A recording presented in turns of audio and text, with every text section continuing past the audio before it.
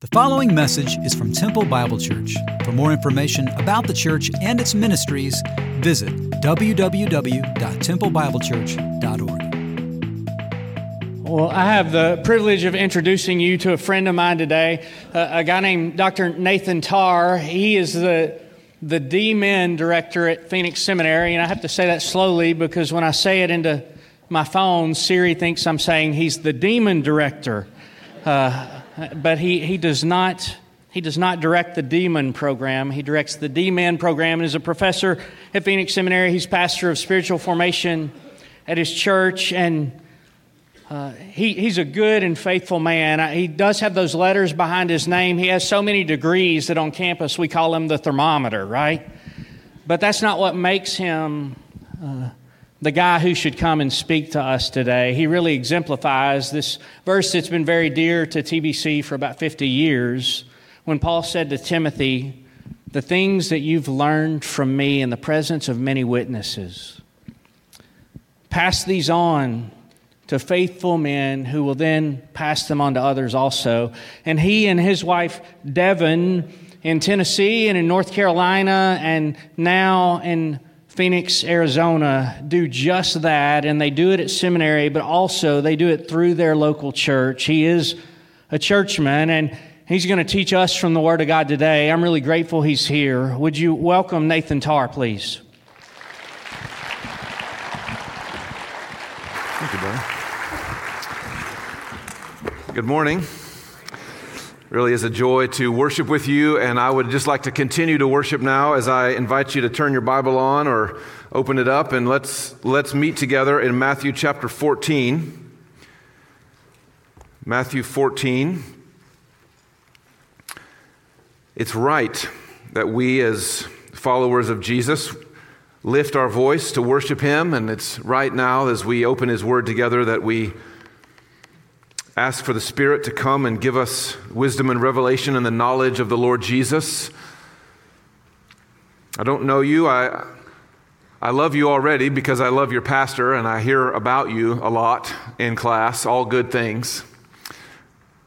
I don't know where you're coming from this morning in terms of your walk with the Lord. I'm about to read some stories that some of you may know very well. You may have known them longer than I have been alive. And some of you may be hearing them for the first time this morning, and it doesn't really matter because what is true is that there's more to see about the Lord Jesus than we have seen before. This is what happens when we study an infinitely beautiful person. Doesn't matter how much we've seen about him, there's always more to see, and that's good news. So I'd like to read, I'll pray, and then we will begin to think this passage through together. Are you with me in Matthew 14?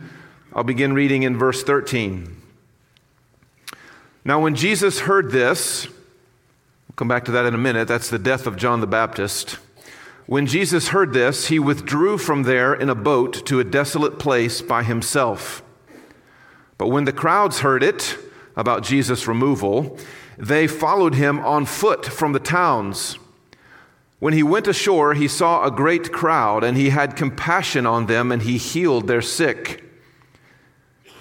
Now when it was evening, the disciples came to him and said, "This is a desolate place, and the day is now over. Send the crowd away to go into the villages and to buy food for themselves." But Jesus said, "They need not go away. You give them something to eat." And they said to him, "We have only 5 loaves here and 2 fish. And he said, "Bring them here to me."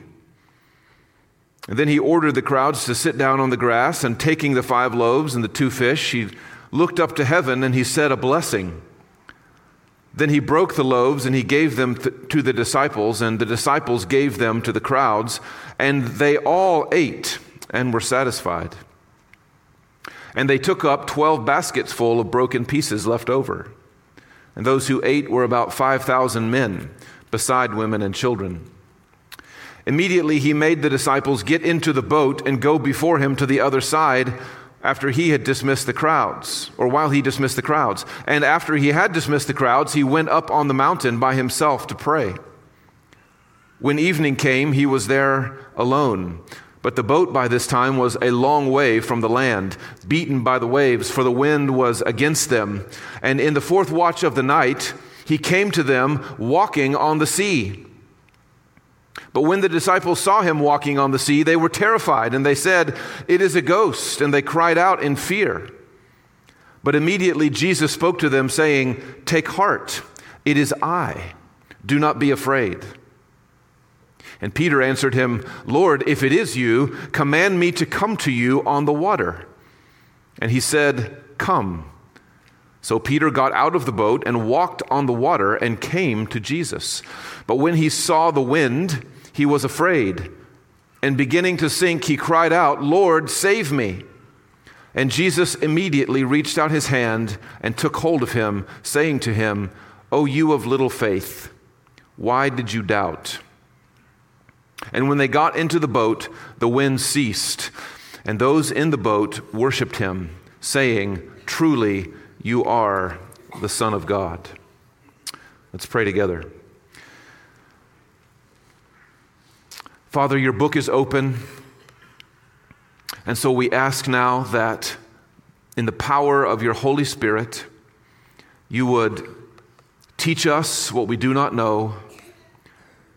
You would give to us what we do not have, and you would make us what we are not yet, namely more and more into the image of your beautiful Son, in whose name we pray and who has and deserves all the affection of our hearts. Amen. Amen.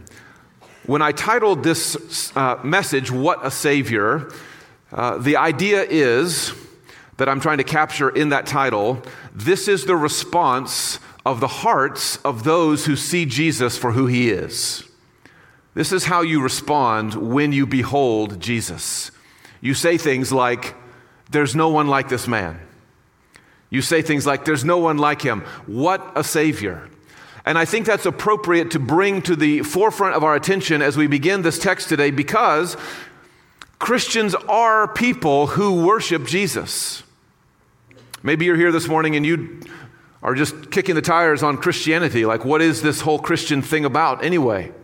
And I want you to know that at its heart of hearts, Christianity or Christians are those who worship the Lord Jesus. Yes, we obey him. Yes, we respect him. We give him honor. Yes, we imitate him. We try to follow the example of his life with our own. But what Christians are at heart is more than all of those things, though we do those things. Christians are those who worship Jesus. He is our life. He is our Lord. He is our King. He is our shepherd. He is our provider. He is our source. He is our good. He is our treasure. We worship him. And immediately as I say that, I just want to remind you that there are two ways in which we can worship him. We can worship him for what he does for us, and we can worship him for who he is for us. We're going to see two ways of worshiping Jesus in this passage. The first way is like the crowds and like King Herod and like so many people who come into the presence of Jesus in the Gospels, even in some ways the disciples themselves when they first begin. All they have eyes to see is what Jesus can do. And we're going to see four amazing miracles that are worth marveling at in this text. And yet I want to call you to move past the crowd marveling at a miracle worker, past Herod, who right there in chapter 14 and verse 2 is astonished at the mighty works Jesus is doing and the amazing things Jesus is saying, because he thinks maybe John the Baptist has come back from the dead, and that's how we could explain what he sees going on in Jesus' life. I want to invite you to move past marveling merely at what you hear Jesus say or what you see Jesus do, and begin to worship him for who you see him to be.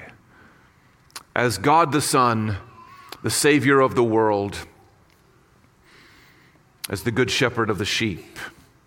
There is a kind of marveling that does no honor to Jesus. and is of no value to you. So you hear what I'm saying, right? That Christians are those who worship Jesus, and yet there's a kind of worshiping that we see in the text, that we see around us in our world today, that does not honor him for who he really is. And it's the kind of worshiping that takes Jesus like a tool into your belt, because he's kind of handy in some tight spots to help you accomplish the goal that you already have for your life. I would love some help with my marriage. I would love some help with my job. I would love some help with my kids. I would love some help with this tough decision that I have to make. And if you're telling me that Jesus can give me some help with those things, I'll take a little bit of Jesus. I'll say whatever you want me to say about Jesus. I just need some help. I already know the path that I've chosen. I know the way that I want to walk on, and I'm just looking for some ways to optimize. We like to optimize these days, don't we? If Jesus can help me optimize my life, then give me a little bit of Jesus.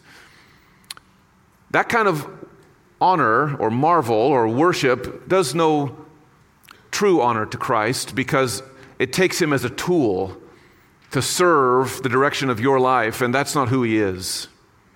He's not a tool to be used by you to help you further down the road you've chosen for yourself. He is the Lord over your life. And he will be worshiped if he's to be worshiped rightly and fully and in a way that does honor to him as God the Son and as the Savior of the world. And that's what we see at the end of our text in verse 33, when the disciples finally have eyes to see who he is. They're on their knees, as it were, in the boat on a sea that has just recently grown very calm. And they confess, truly, you are the Son of God. That's where I want us to go. By the end of our time together this morning, that's where I'd like us to be. By the grace of God, we would have moved from the crowds and the King Herod, who is fine to take a little bit of Jesus on board if he'll help get us where we want to go, to the place of open-handed surrender of anything, of our own plans, of our own wisdom, of our own designs, and say, all I want, all I need, all I know is Jesus, you are my life. You are my hope.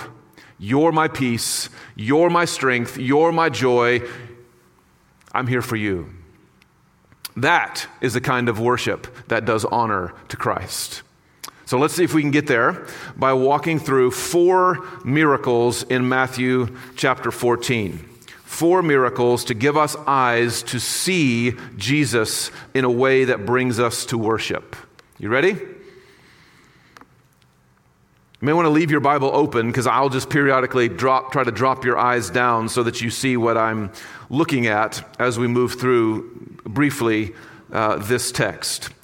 We'll start then in verse 13. John the Baptist, verse 12, has just told us that Jesus' cousin, his friend, his forerunner, the one who went before him to prepare his way, has just been killed by King Herod. And so he takes, in verse 13, he takes his disciples away to a desolate place to mourn, to be restored and to be comforted in their loss. But you see that they don't get this time together because the end of the verse shows us a great crowd following him. A great crowd. Now, where did this crowd come from? As we work our way through Matthew's gospel, we see it growing as Jesus ministers and moves about.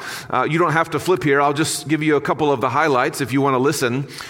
Here's where the crowd came from. Matthew 8 verse 1 tells us that they heard Jesus teach, and when they heard his words, they experienced something unlike anything that they knew when their religious leaders taught.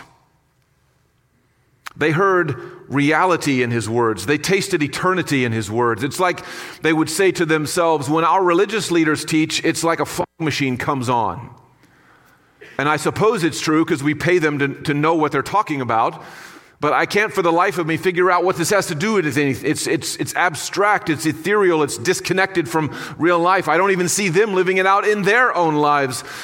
It's getting foggy in here when they talk about who God is and what he's like. But when this rabbi from Nazareth speaks, it's not like that at all. It's like all the cloud and the fog blows away, and it's like this this hand reaches out of his mouth and grabs me around the heart and begins to draw me in to the character of the God of Israel. There's nobody that teaches like Jesus. There's nobody that talks like him about the things of God. When the Word of God reveals God to the human heart, we're drawn. That's what they're experiencing. So they follow after him.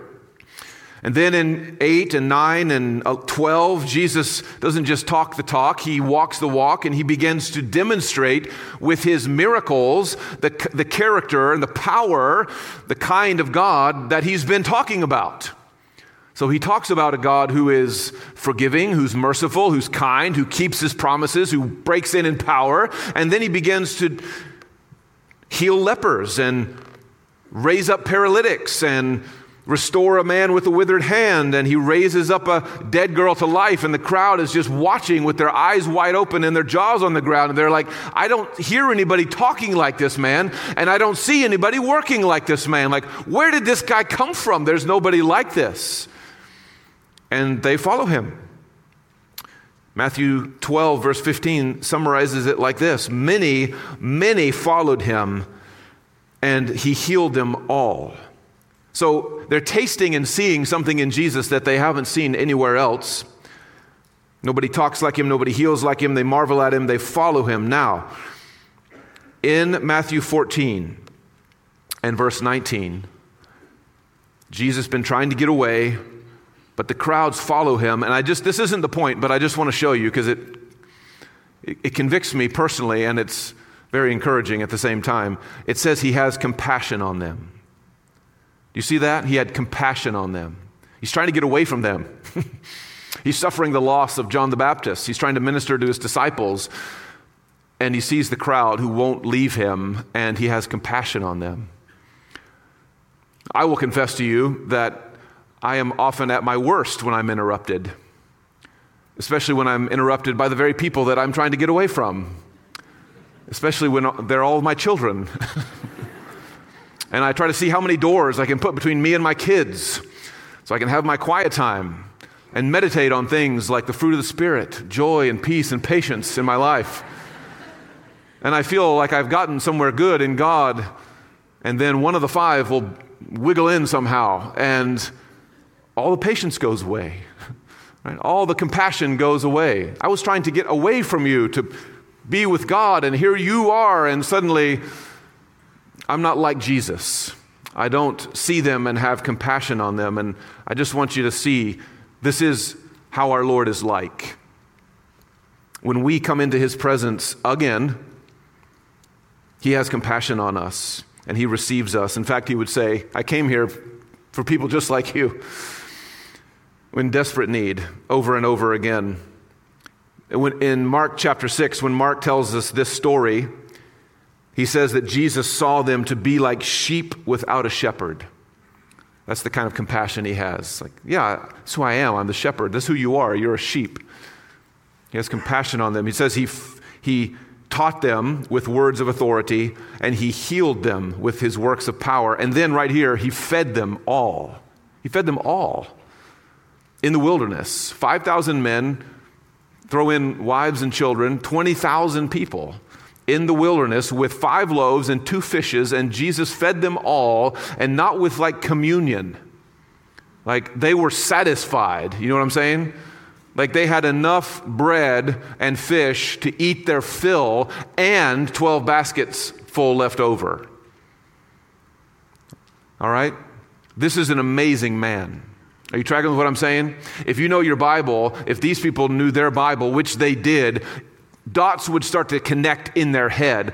The people of God, a crowd of the people of God in the wilderness, and someone is providing miracle bread from heaven. Where have I seen this story before?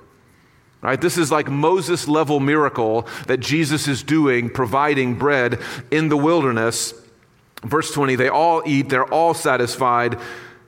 There's nobody like Jesus. That's miracle number 1. You still with me? Did I say bread and y'all are already at lunch?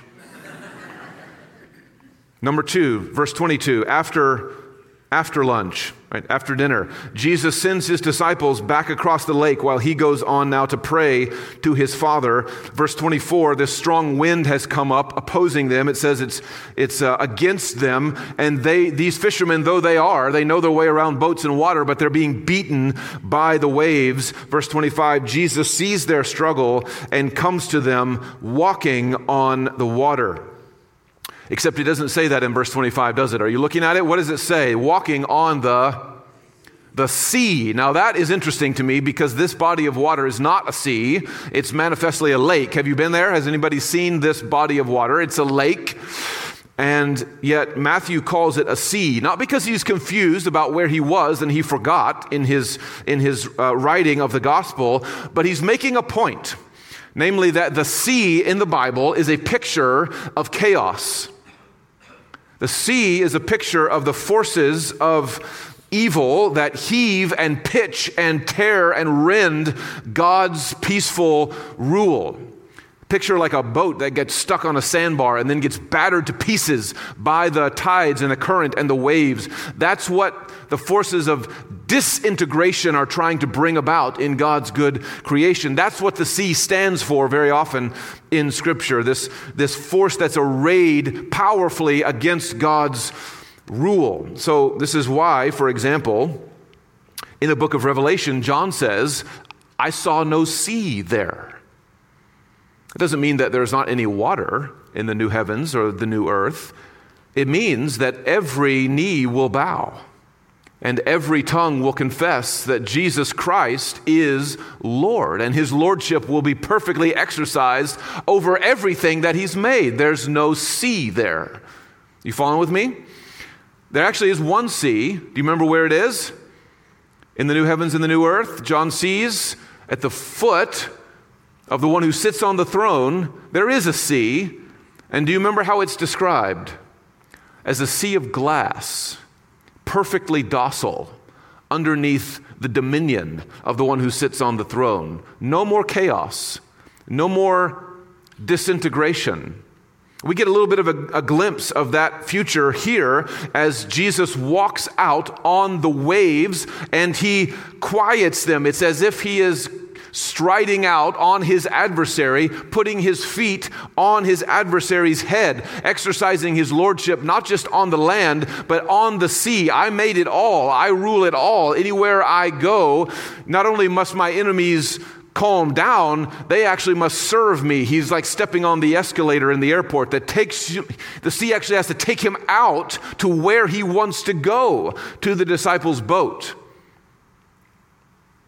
Well, I think that's pretty amazing. Are you with me? Like the enemy is serving the king. The wind and the waves are against the disciples. They can't go, but they have to take Jesus there where he wants to go to comfort his disciples in the boat, except they're not comforted at all, are they? Verse 26, they're terrified. They're terrified because the sea is scary, and now here comes one. Who is it? I can't see, but it's somebody that is scary to the sea. Right? If I am terrified of the sea and the sea is terrified of whoever's coming, this is not good news.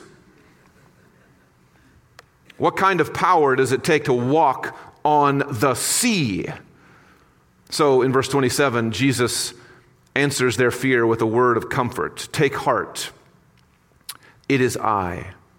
Do not be afraid. Oh, it's Jesus. That changes everything. That changes everything. It's the one who can serve me with bread in the wilderness. He's the same one who can subdue the forces of chaos that threaten my life. Any of you need either of those first two miracles in your life this morning? I need miraculous provision. I have forces of chaos threatening disintegration in my life. I need someone who can speak peace. Jesus is that man. Watch what Peter does in verse 28 then. He's marveling at the amazing man that Jesus is. It makes him want to be like Jesus, makes him want to be with Jesus, even if Jesus is on the water.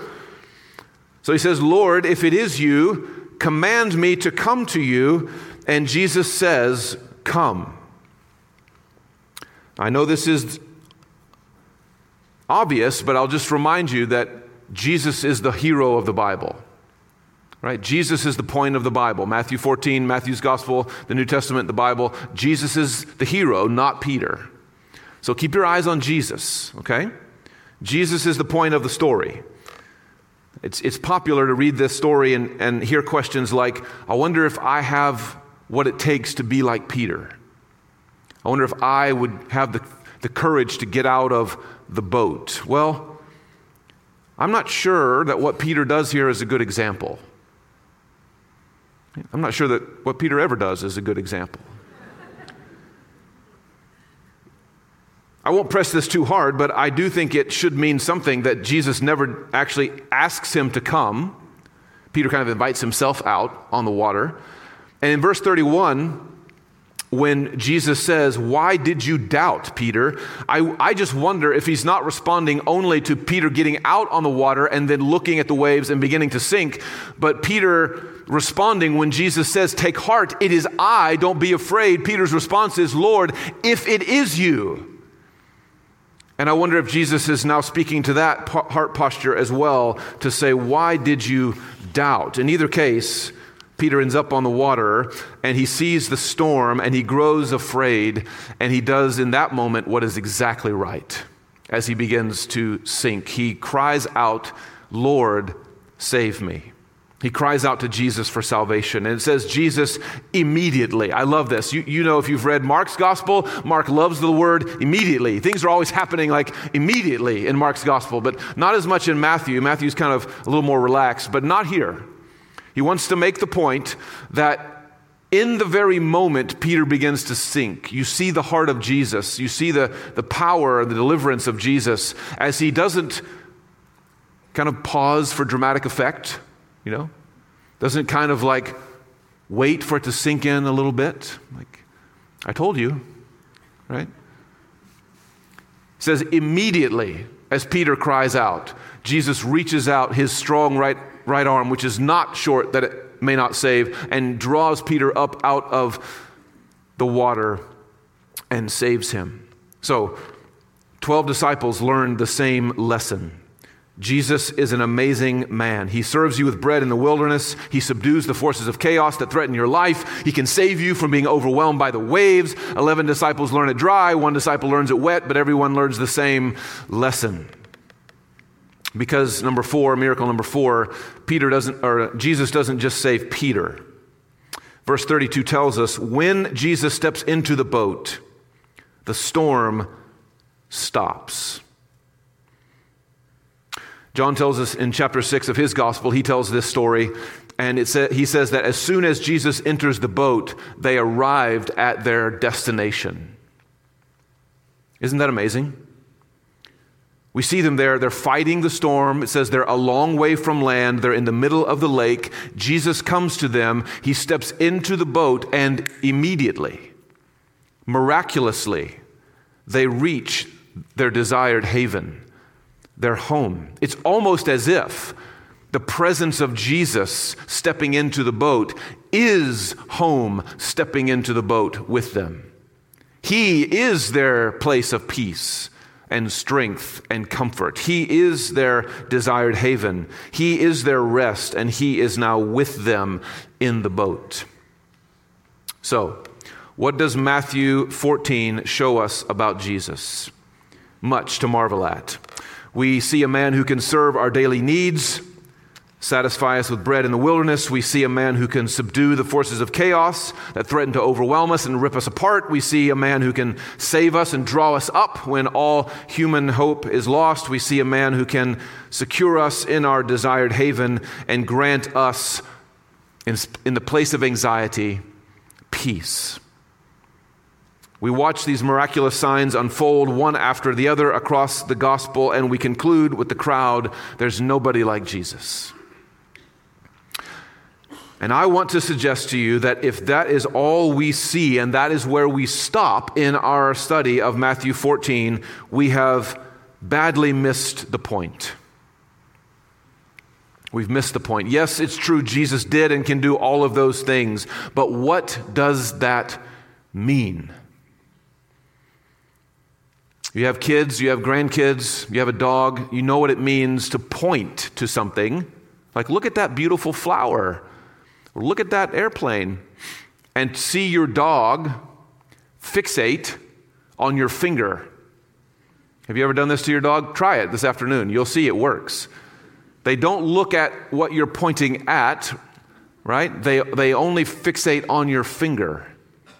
They miss the point because they're fixated on the pointer. We read the Bible like that a lot. Our attention is distracted by the pointer, and we never look beyond it to consider the point. These miracles are signs. They are pointers to what we really and most deeply need and who Jesus really and most deeply is. Which means if we read these miracles and only see Jesus as a handy tool that we can bring on board for a free lunch, or a little help with our anxiety issues or our relationship issues or our financial issues, he can draw us up out of those chaos and struggle, we will not worship him as he is worthy of. So I want to rewind the tape again. We've got 10 minutes. Rewind the tape of this chapter. Some of you will know what it means to be kind. Please rewind. You can explain it to the 30-year-olds who are sitting next to you. I want to rewind Matthew 14 and try to play it through again, and this time look beyond the pointer to the point and see who Jesus is as he stands before us in the witness of this word. So back in verse 13, we remember that the story begins with John the Baptist being beheaded. So the truth about Jesus begins with the testimony of John the Baptist. And we have heard from John in this gospel, way back in chapter 3, that John's testimony to Jesus sounds like this: prepare the way for the Lord. Right? This is who Jesus is. The long-promised Messiah, the God of Israel, in fact, come down to visit his people with deliverance and salvation. Prepare the way for the Lord. He is the Lamb of God who takes away the sin of the world. So if you're just coming out for a free lunch, or if you're coming out to see how you can plug Jesus in to optimize your life, or if you want to use Jesus as a way to increase your ability to influence on social media, you're not dealing with the real Jesus, and you're not honoring him for who he really is. He's come to rule you as your Lord, and he's come to deliver you as your Savior. You will have him as Savior and Lord, or you will not have him, because that's who he is. This is John the Baptist in his camel hair and locust and wild honey best as he preaches in the wilderness. Prepare the way for the Lord. The good news, of course, is that if you do turn to Jesus for deliverance, if you do surrender your life to him, you will find your sins forgiven, and you will find yourself receiving the gift of life indeed. I came that they might have life and have it to the full. That, in fact, that salvation, I think, is the true table that Jesus spreads for the 5,000 in the wilderness. Do you know this is the only miracle that's recorded in all four Gospels? The feeding of the 5,000.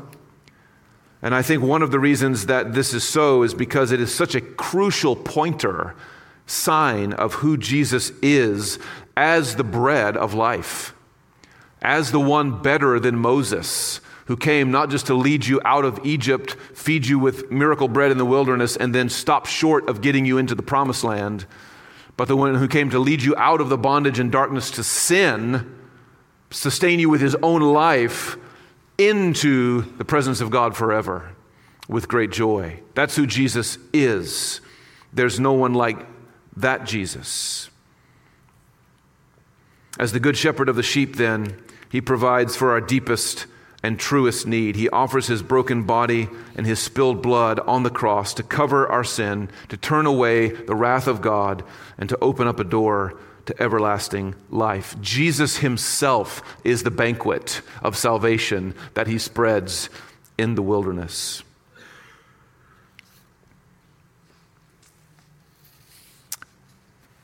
In verse 25, when Jesus walks out on the sea, he's saying something that his disciples surely would have recognized since they knew their Bibles.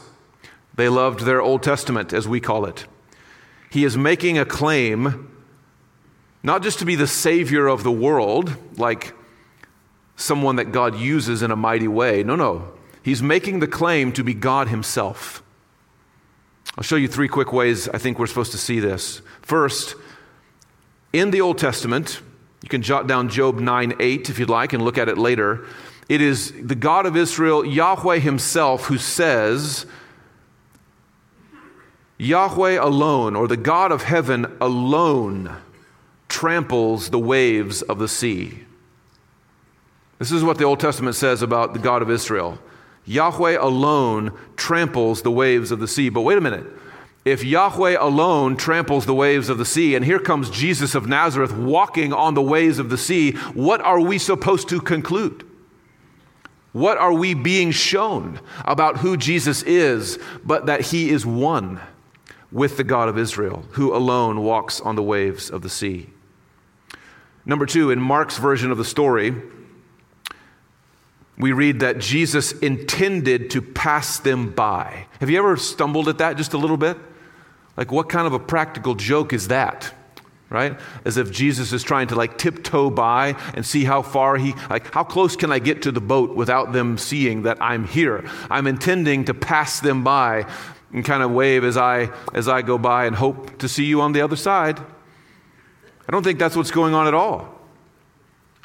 I think what's going on is that we are seeing the intention of the Lord to reveal his glory to his people. Do you remember in Exodus 33 when Moses prays that prayer, Lord, show me your glory? And the Lord says, nobody can see me face to face and live, and so here's what I'll do. I'll put you in the cleft of the rock, I'll cover you over with my hand, I'll cause all my glory to pass before you, and then you can look out and see my back. Do you remember that? I will pass you by, and then you can see my back as I cover you over with my hand. But look at this. Rather than being hidden in the cleft of the rock and covered over with the hand to see the back, these disciples behold the glory of God face to face as he gets into the boat with them. He intends to pass them by, meaning he intends to reveal his glory to them, and he steps into the boat face to face. We see the same truth in verse 27 in Jesus' words of comfort to his terrified disciples. Take heart, it is I, or very literally, I am. Take heart, I am. He's taking to himself the divine name that God gave to Moses at the bush, the burning bush in Exodus 3, when Moses says, who shall I tell them sent me to you? And God says from the bush, tell them I am has sent me to you. And Jesus now takes that divine name to himself. So at least these 3 ways: walking on the sea as only God can do, intending to reveal the glory of God to them face to face in his person, and taking to himself the divine name. At least in these ways, Jesus is making the point, I am more than a miracle worker. I am more than a man that God uses to do good to his people. I am God himself come in the flesh to save and to provide the salvation, the deliverance that my people desperately need. That's what we mean when we say there's no one like Jesus. Finally, when Peter is sinking in the waves and Jesus draws him up out of the water, we are seeing a picture of salvation from a threat that is greater than any storm. This storm is real. It's a historical storm. It's a problem for the disciples, but it's also just a picture of a far greater problem that they face apart from Christ. Jonah describes his deliverance as being drawn up out of deep waters. The psalmist in Psalm 69 cries out, save me. He's talking about his circumstances, not his water. Save me, for the waters have come up to my neck. Peter, in his letter, maybe thinking about this very moment as he sinks into the waves, he describes the wrath of God like a flood that comes in to overwhelm the sinner to utter destruction. This is the imagery that the Scripture often uses to talk about the flood of the wrath of God coming and breaking against uncovered sin. So the point here again is not, do you have faith like Peter to get out of the boat? No, the point here is more like, when you find yourself sinking under the greatest threat to your life, namely the wrath of God that is breaking out against you because you are a sinner and you do sin and your sins are uncovered in the dishonor that you have done to God, if even there you cry out, Lord, save me, even there and immediately Jesus Christ will draw you up out of those waters. He will deliver you. He will become an ark for you. He will become a strong tower and a sure salvation for you, even there. Now look at verse 33. When the disciples saw this, when they saw Jesus as the bread of everlasting life, and not just yesterday's dinner, when they saw Jesus as the great shepherd of the sheep who leads them through the valley and on the mountain, as we just sang, to life eternal, as they see him as the God of Israel, keeping his promises, being true to his covenant, coming in the flesh to deal with the sin of his people, when they saw him demonstrate a mighty salvation and drawing them up out of the waters, when they looked beyond the signs and the pointers, and they beheld the point of the person of Jesus Christ. When they saw this, they worshiped him, saying, truly, you are the Son of God. Beloved, by God's help this morning, as we've opened this passage of Scripture, we have seen what they saw. We have seen this Jesus. And so I need to close by asking you, what will you do with Jesus? What will you do? You cannot see him like this and not respond. What will you do with him? Will you marvel at him superficially, like, I'll take him on board and see how he can help? Or will you worship him for who he really is? I invite you this morning to come to Jesus. If you need the hunger of your soul satisfied, I want you to know, on the authority of God's word, it is here for you this morning in Jesus. If you need the power of darkness crushed underneath your feet, that victory is here this morning in Jesus.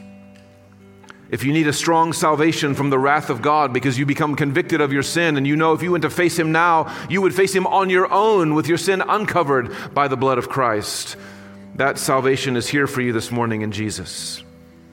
If you need the true and everlasting peace that comes from knowing your circumstances don't determine your joy, they don't determine your destiny. Your destiny, your joy, your hope, your peace is fixed and sure because it rests in the finished work of Christ. And everything God has begun in your life, he will bring to perfect completion. That confidence is here this morning for you in Jesus. Let me pray and let's go to him together. Lord, across this room, surely there are as many needs, desperate needs, as there are brothers and sisters in these seats. And yet, your word reminds us, even shows us in Matthew 14, that of all the varied needs that are represented in this room, they all come together, they all coalesce in one deepest, truest need, and that is for Christ, for Jesus and for more of Jesus. And so we thank you this morning for what you have done for us in Christ. And we pray that you would open up our eyes now, even now, to behold him for who he really is and who he is for us. And would our hearts respond this morning by coming to him in faith and trusting that in him alone, those needs will be satisfied. May we come to Jesus. May we worship him. What a Savior he is. We bless you in his mighty name. Amen.